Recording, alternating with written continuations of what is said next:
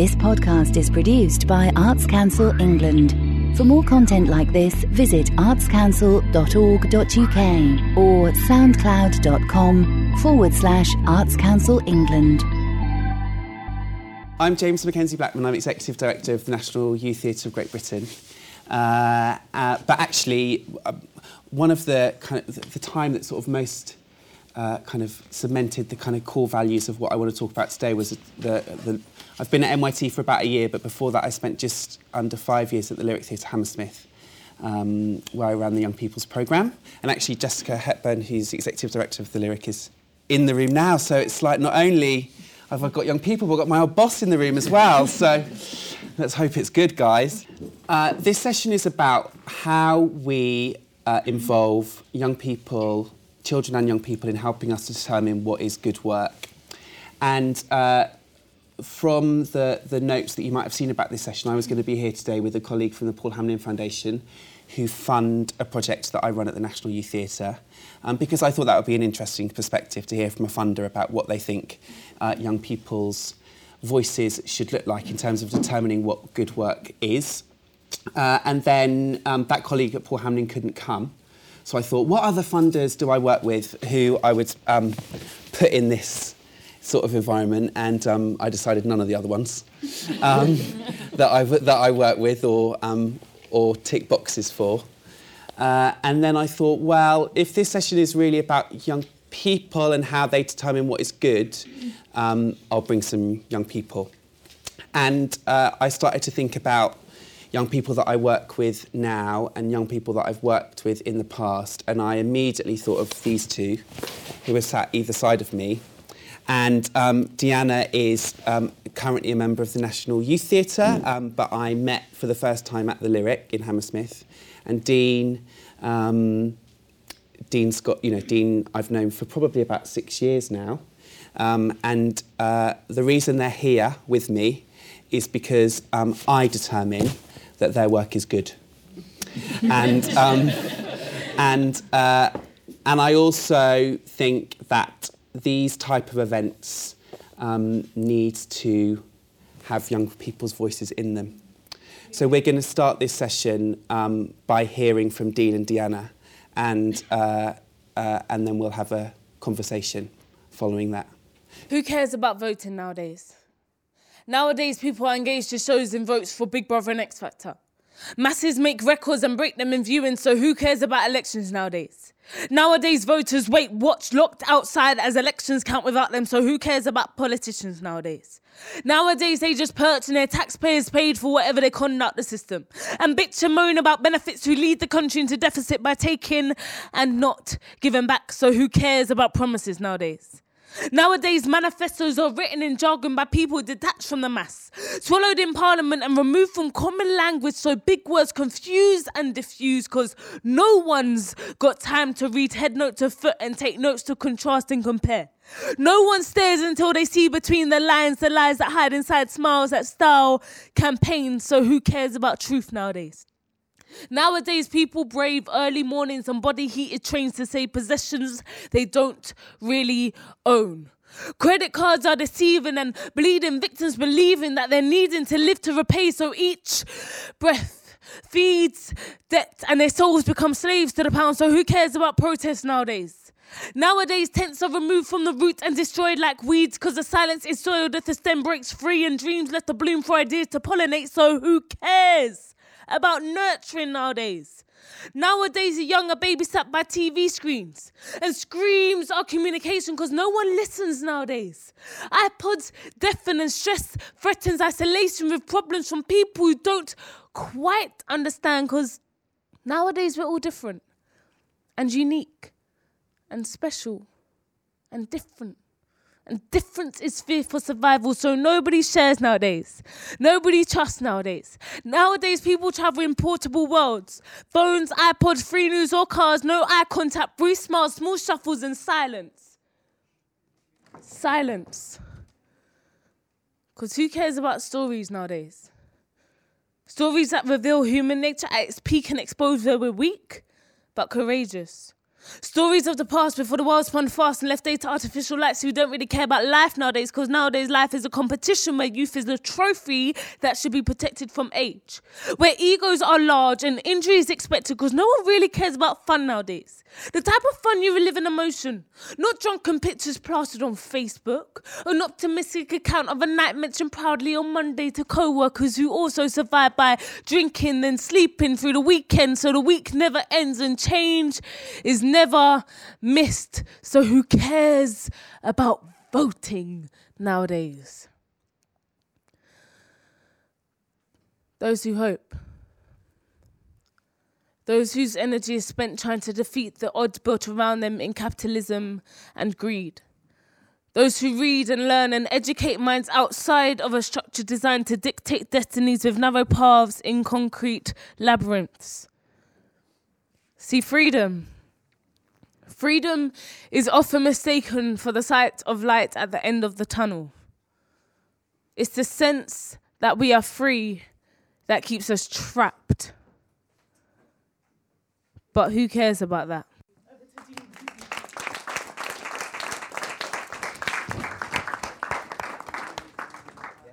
This is not supposed to be therapy. I go to therapy on Wednesdays. Being on stage is my getaway, or hitting the dance floor on a Saturday. I try to stay home on Sundays because if I'm lucky, Mum will make Sunday lunch. Roast chicken and potatoes or rice and peas, and Mummy, don't forget the plantain. Yes, I know, she spoils me. I'm supposed to be happy, because most would be if they were this lucky.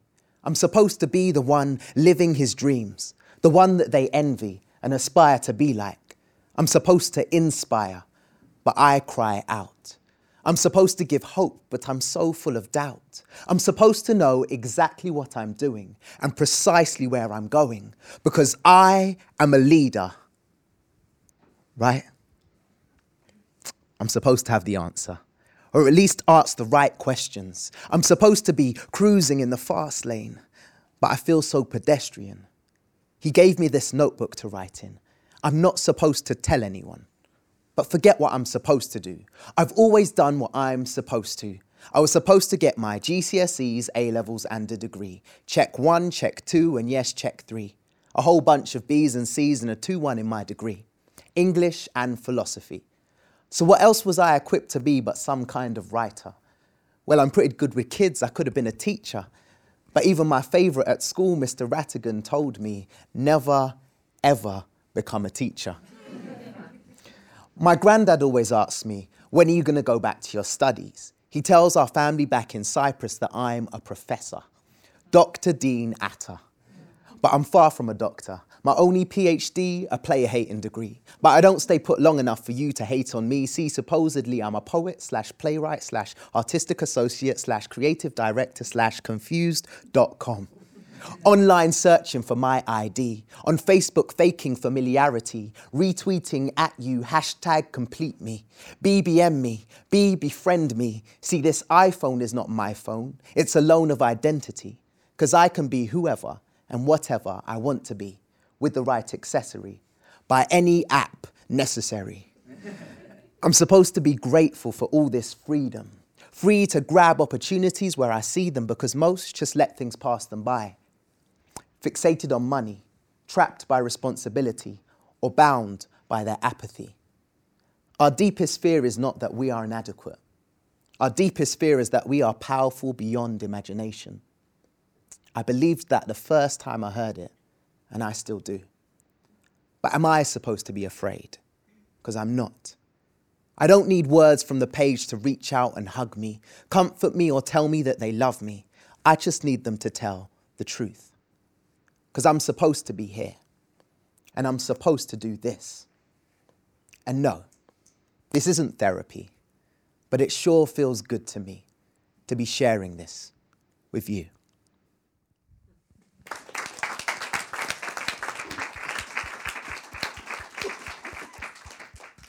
So last Thursday, I took Dean and Deanna out to kind of start to grapple with this session and what we were going to say.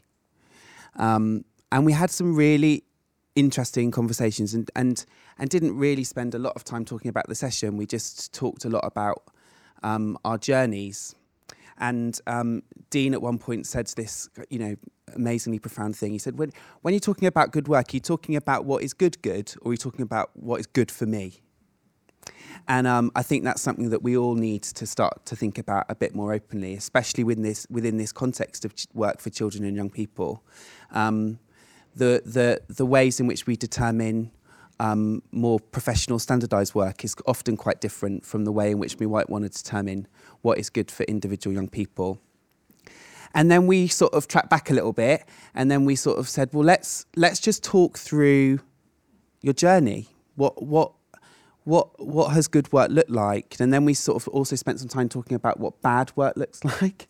So often we thought that you can realise what the kind of qualities and principles of good work are from really bad artistic experiences. So that was kind of fun. We might get to that. But it would be useful, I think, just to get this conversation started. And I really don't want this to just be really chalk and talk. I want this to be as open as we can. But I think it would be useful for you to hear from Deanna about how she didn't actually say this the last time, but Deanna was UK Poetry Slam champion. Woo! But the journey there is really interesting, and I think really important in the context of this discussion. So, yeah, just say what you said before again, yeah? I'll do my best. Hi. So I started my kind of art journey. Actually, I definitely started my creative art journey at the Lyric Theatre in Hammersmith in 2007, I think. Yeah, 2007. And before then, I had been into that theatre once. Didn't think that you could go into theatres if you didn't work there or wasn't going to see a show. So I was quite intimidated by the building, and the only reason I went into the building was because a good friend of mine in college wanted to take part in a workshop, but as teenagers often do, she didn't want to go alone, and so she decided to drag me along with her. And so I reluctantly agreed. I had nothing else to do that evening, and it was a poetry workshop, and I was not interested in poetry. I mean, I studied English, but I didn't want to do it as a hobby. It was kind of like, poetry is boring. And so kind of went along and saw Dean at the front door, kind of dressed head to toe in a night tracksuit and a fitted cap. So immediately I was like, poetry? What? And so kind of went up into the room, and Dean and another practitioner, Joe, performed. And I was literally blown away. I had never experienced anything like it. College had never shown me that there was this face of poetry. And I thought to myself, I want to do that. And so I listened to what they said. And when they gave us free rights, I took the time to literally offload everything that was going on in my head onto this piece of paper and kind of read it out and then get feedback and from then just kind of develop and start to really structure my thoughts and give it some focus to eventually start writing poems that could be performed. And so that was the very beginning of my journey, and I stayed on for a second term because I loved it so much. And my friend ended up dropping out because she thought she'd be rapping and being like some Nicki Minaj type figure. And although she still continued to write, she was very loud and outgoing, and this was not very focused, but kind of a lot of free writes and being able to kind of sink into your own thoughts and really find out what was going on up here, which at the time I needed. And so I continued to do that. And then eventually, because the Lyric liked my work, they kind of offered me a chance to support Dean. So to kind of give back to the workshop that had given me so much, which obviously I grabbed and was like, yes, definitely, I want to do this. I want to share what I've learned and how valuable it is with other young people. And so from then on, I've kind of never looked back and have gone on to really go up, not right to the top of the Lyric, but I was a young artistic associate last year. And my contract ended in July. So I was given a lot of opportunities to kind of grow and develop and learn new skills and really kind of become someone. I've got a poem about that. But really kind of find myself and find my calling, and without being told what's wrong, what's right, that I got A star or C, everything was right, because everything was an experience. Everything was feeding into my development, and so that's kind of a lot. That's kind of my journey. But the one thing that I've always remembered is the experience, the atmosphere, the safeness of that workshop, which made me want to stay, which made me want to come back every Monday for 2 hours and sit and just offload. It was safe. I didn't feel any pressure to create a masterpiece. I didn't feel like I would be ridiculed. I felt that whatever I had to say was right, and that was the one thing that I still carry with me now and pass on to young people that I now teach. I think that brings up a couple of things that I just want to pause and reflect on. One is about when is adult professional-led work for children and young people appropriate, and when is work appropriate to be led by other young people. And I think that the notion around quality in the context of those quite two different types of practice is something that we as a kind of sector really need to start to grapple with, because some of the most exciting work that I've seen or felt part of or felt like I'd enabled over the past probably 6 or 7 years of my own practice is work that actually has been led by emerging talent and not led by adult artists who've been practicing for a long time. So I think the principles of quality in the context of that work we all need to think about. I also, in that last session, I was, what Deanna was saying then about the experience and the atmosphere of an environment or a workshop is so key. And that last session, which was kind of really laden in kind of the academic principles of that, I was like inside going, ah! But we've just come from a session that was all about, it's just about how it feels. And often, we spent some time last week talking about that, about actually what good work is how it feels. What it makes you want to do, what it makes you feel, what it makes you think about your future. And I don't have any answers around how we might kind of capture that. But I think it's something that we really need to think about, because from my experiences of talking to emerging talent and young people about when they know work is good, it's so often about how it makes them feel or how it enables them to progress. Dean, do you want to talk a little bit about that, and also around kind of that journey you went on to become a practitioner and an artist? Well, I came into the lyric as a performer. I was already kind of like writing poetry, and I'd discovered the open mic circuit, and then I heard there was like a showcase happening at the lyric where I could go and perform. So I went and performed at this great event called Step Up to the Mic, and I went and did my piece, and then kind of got invited back a short time later to be a peer mentor on projects that were going on. So they saw that I had some talent, and it would be great if I could encourage other young people that didn't have maybe the confidence to go on stage. So to be in workshops and encourage them to participate and maybe coach them in terms of like getting ready to go on stage. But it wasn't all about the stage. It was also just about that kind of getting up there and doing it first, leading by example as a peer mentor. So through doing a lot of that on various projects, the START project for Neat Young People and other projects that happened which were more focused about drama or other areas, I kind of really got a feel for it and was like, well, I'd love to do like a poetry workshop. And we had various conversations around that, and James enabled that to happen for myself and another practitioner called Joe Coelho to start this poetry workshop, which I then got to take over from Joe because I was supporting him at first, and then they felt confident for me to lead that. And then because Deanna had been in the class, they were like, well, Deanna could support you. So it's kind of like stepping up the ladder, and it was so like transparent the way it happened, and it was really nice to be able to see, well, you can take over that, and then Deanna can do this, and it all kind of just like let you kind of progress in quite a short amount of time, and that was really amazing for me. And then I think that empowered us a lot, because we kind of got quite bold in what we asked of the lyric, and we were like, well, can we have our own show?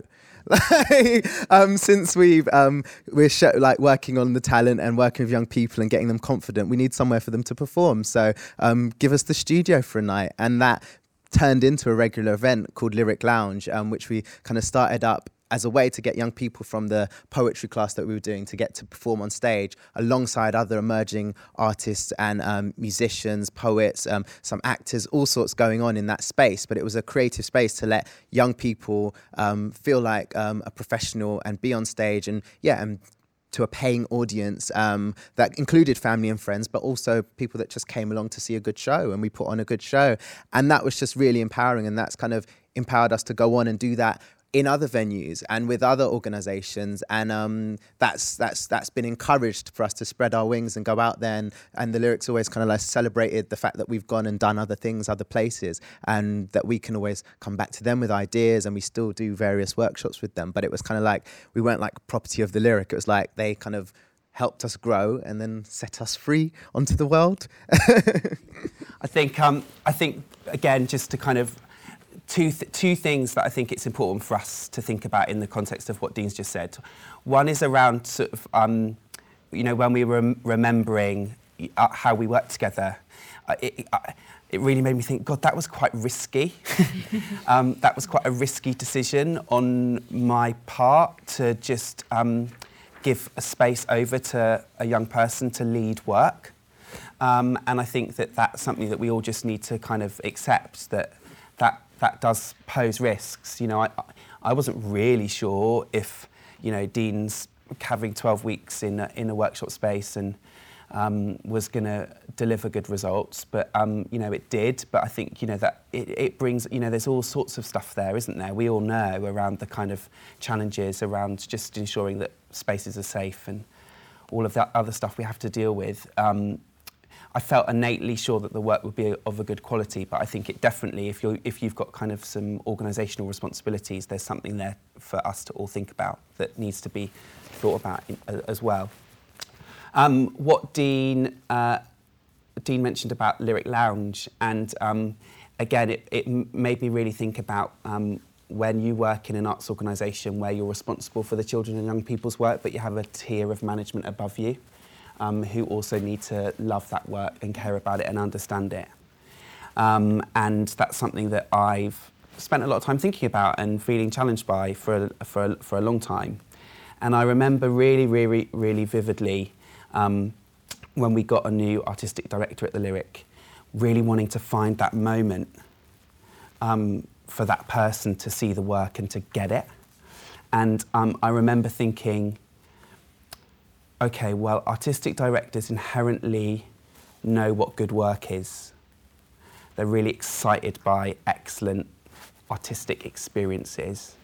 So if we can just find a moment for that person to witness a young person doing something incredible, they'll get it.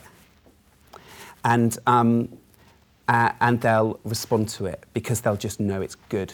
It's just awesome, awesome, awesome art happening. And so we just engineered for our new artistic director to come and see a Lyric Lounge. And what was that experience on paper? Well, it was 100% capacity. It was full. So that's a good marker. The work was of exceptionally high quality. The audience and the participants were diverse in all aspects that you could use the word diversity, or the broad ways you could use that phrase. And then, importantly for me, the fourth kind of dirty word was that work was quite cheap.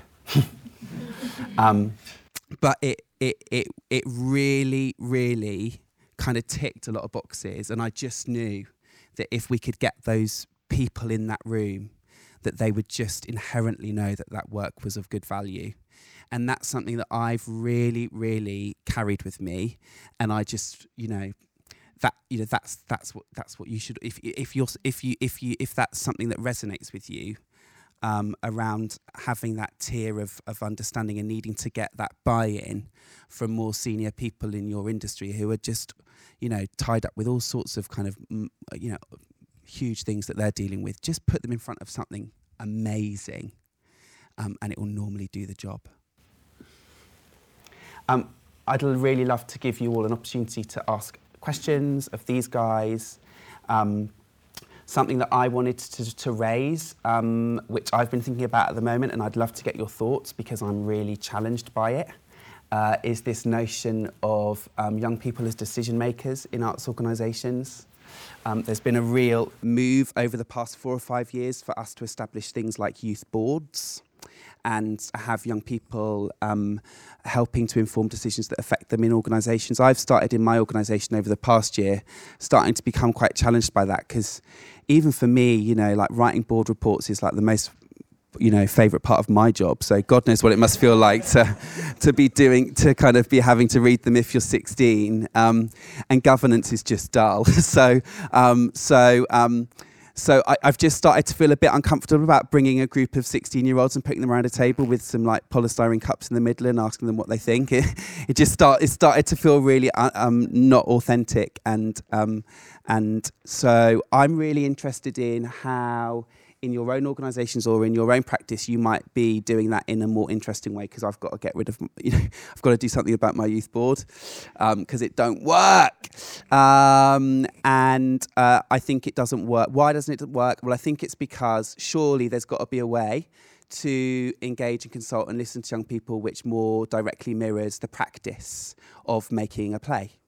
And being an ensemble and being creative and being open, and not kind of just putting that kind of structure over the top of something. And I think if there are funders in the room, the reason we've got one at the moment is because I know that if I'm in the right type of environment and I say we've got a youth board, people go, oh, that's great. Or, there's 15 more points on.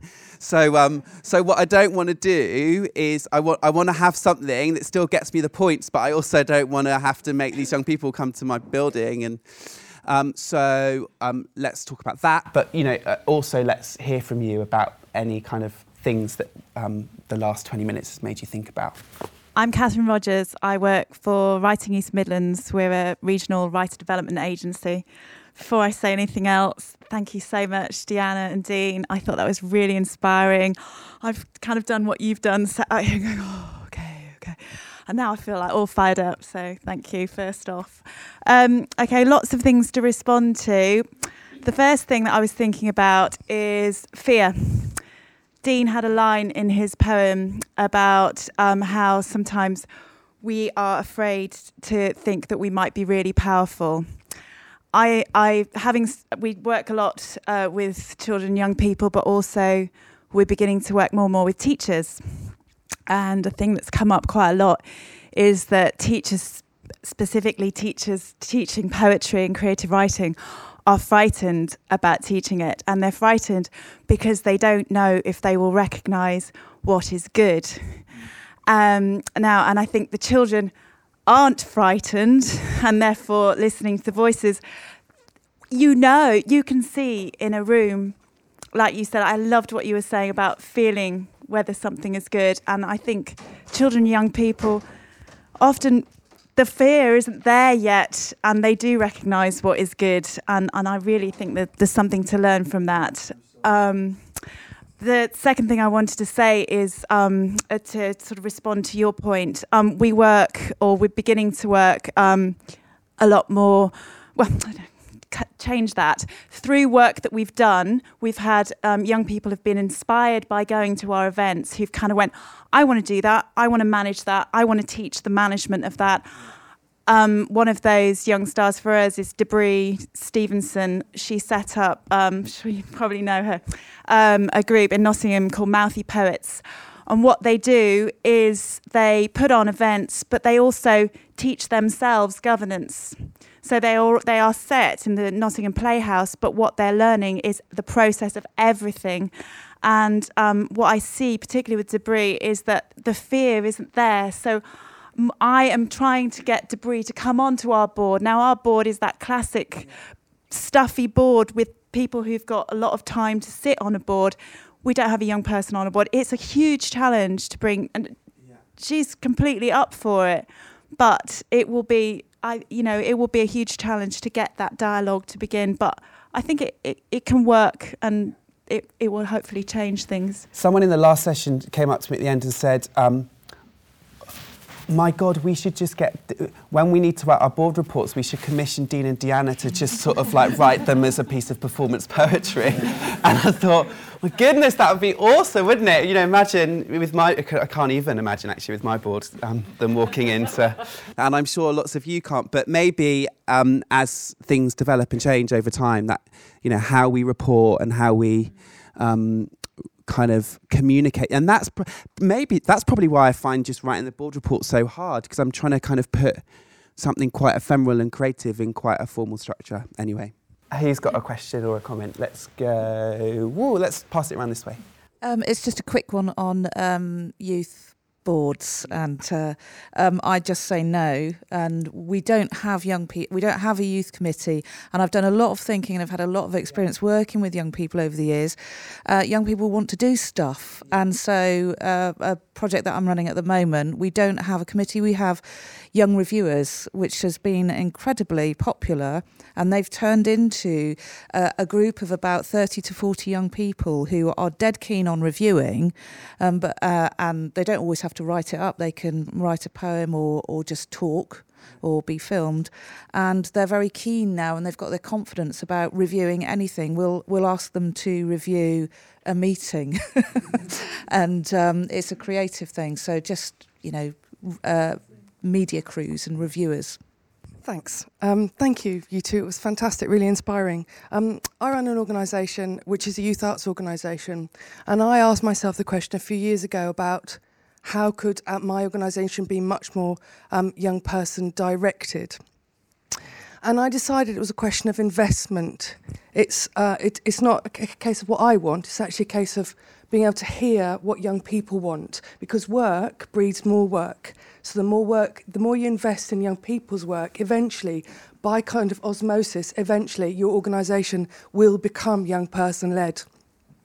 And so I think the other thing that I would comment on in that process was that I appreciated quite early on the importance of the role of mentors in that process. Young people can do anything, absolutely anything. They are powerful beyond imagination, but I do think that mentoring is absolutely critical to developing those capacities and being supported and having someone there to take away that fear or to mitigate that fear and to kind of give that little push when a push is needed or give a little pull when a pull is needed.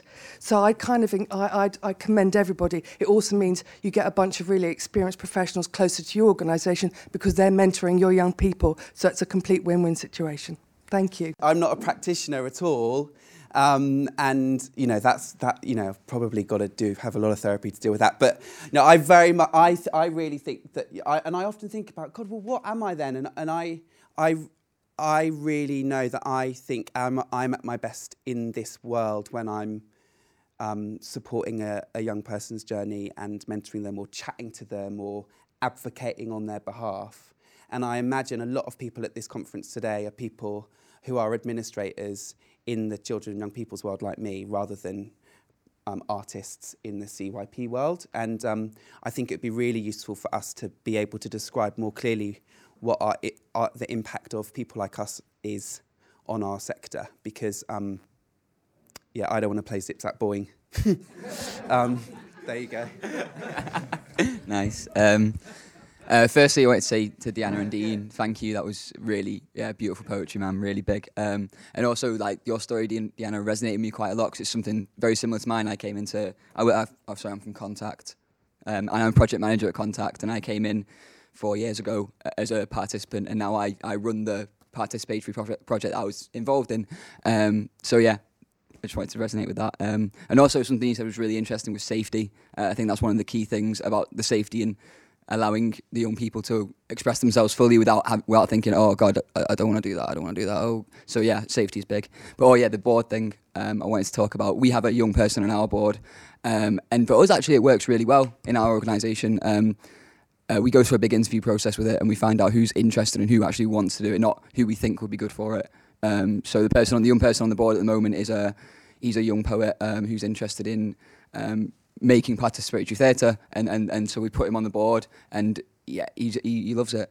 So I think it's about finding the right person. But we at Contact, we have somebody, a young person involved at every level of the organisation. Like myself, I'm still a young person really, but I work with everybody in the organisation as an equal, and I don't get treated as a young person. I get treated as the project manager, and I get in trouble when I do things wrong, and it's fine. But yeah, I think it's just about engaging people at every level from the get-go, and just letting them in on the little things, and transparency was something that resonated with me, because just letting them know it's all there, and not doing things behind closed doors, and letting them in on every little thing, or even the boring things like the funding, because I've got to know it's got to happen and it's got to get done, but just engage with them, saying, listen, it's got to be done, so you can do this, and then you can go have fun. I'm from a local authority, so we fund and commission work and so on. And the question about young people's boards, or young people on the boards of arts organisations, is very interesting to me, because we run a programme. I'm about to take on the programme, having not previously done it, take it on from a colleague, called Young People on Arts Boards. And no, sorry. I haven't done it historically, but I'm assured that it's very successful, and on paper it looks successful. In as much as, and the way in which it works is that there's a 2-day residential programme run by Steve Ball, who's one of the speakers holding one of these parallel sessions today, and it's designed to. First of all, we're recruiting young people who apparently want to be on a board, so that's a good starting point. And we're recruiting arts organisations who want a young person on their board for whatever reasons, and not all of their motivations will be pure, I'm sure. But I think fundamental to it is that we try to equip them with the skills, so that when they go into that organisation and into those board meetings, they know what they can do, they've got some skills and they've got some confidence about how to make their voices heard. So just having them there, I would be intimidated in a lot of board meetings, and I know that we are guilty within the local authority. We're ticking boxes as well. Do you know what I mean? We're doing things where we're thinking, we need a couple of young people on that board, and I'm phoning them and trying to persuade them because they haven't been to the last 3 board meetings and things like that. And there's got to be a reason for that, and I need to investigate why that is and all this sort of thing.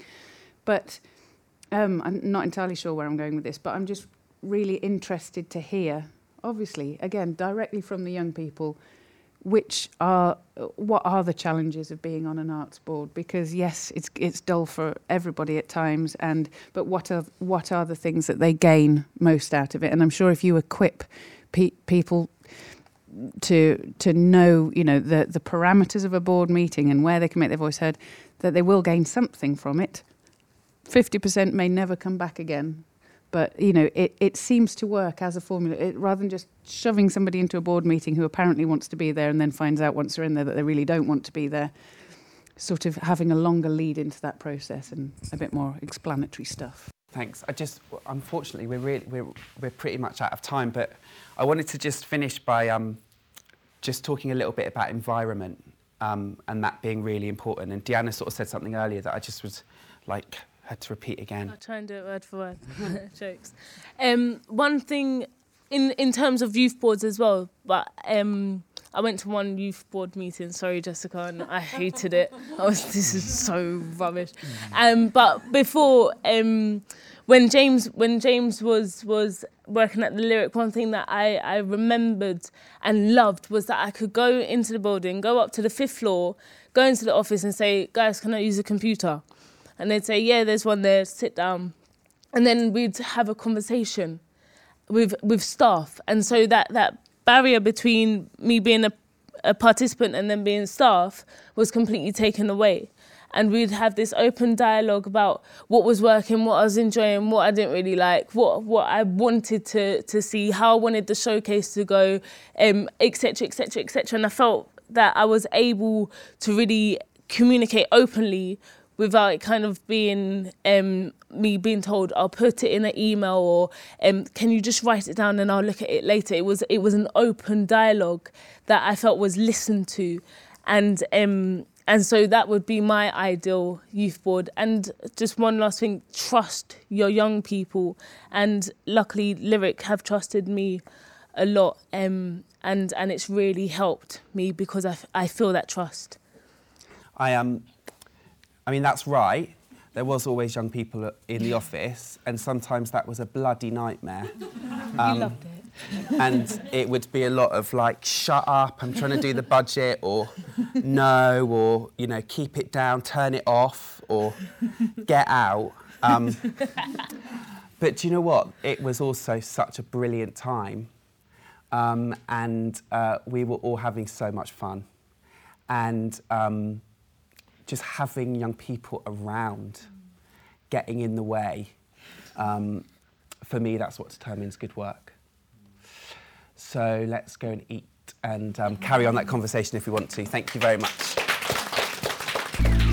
This podcast is produced by Arts Council England. For more content like this, visit artscouncil.org.uk or soundcloud.com/Arts Council England.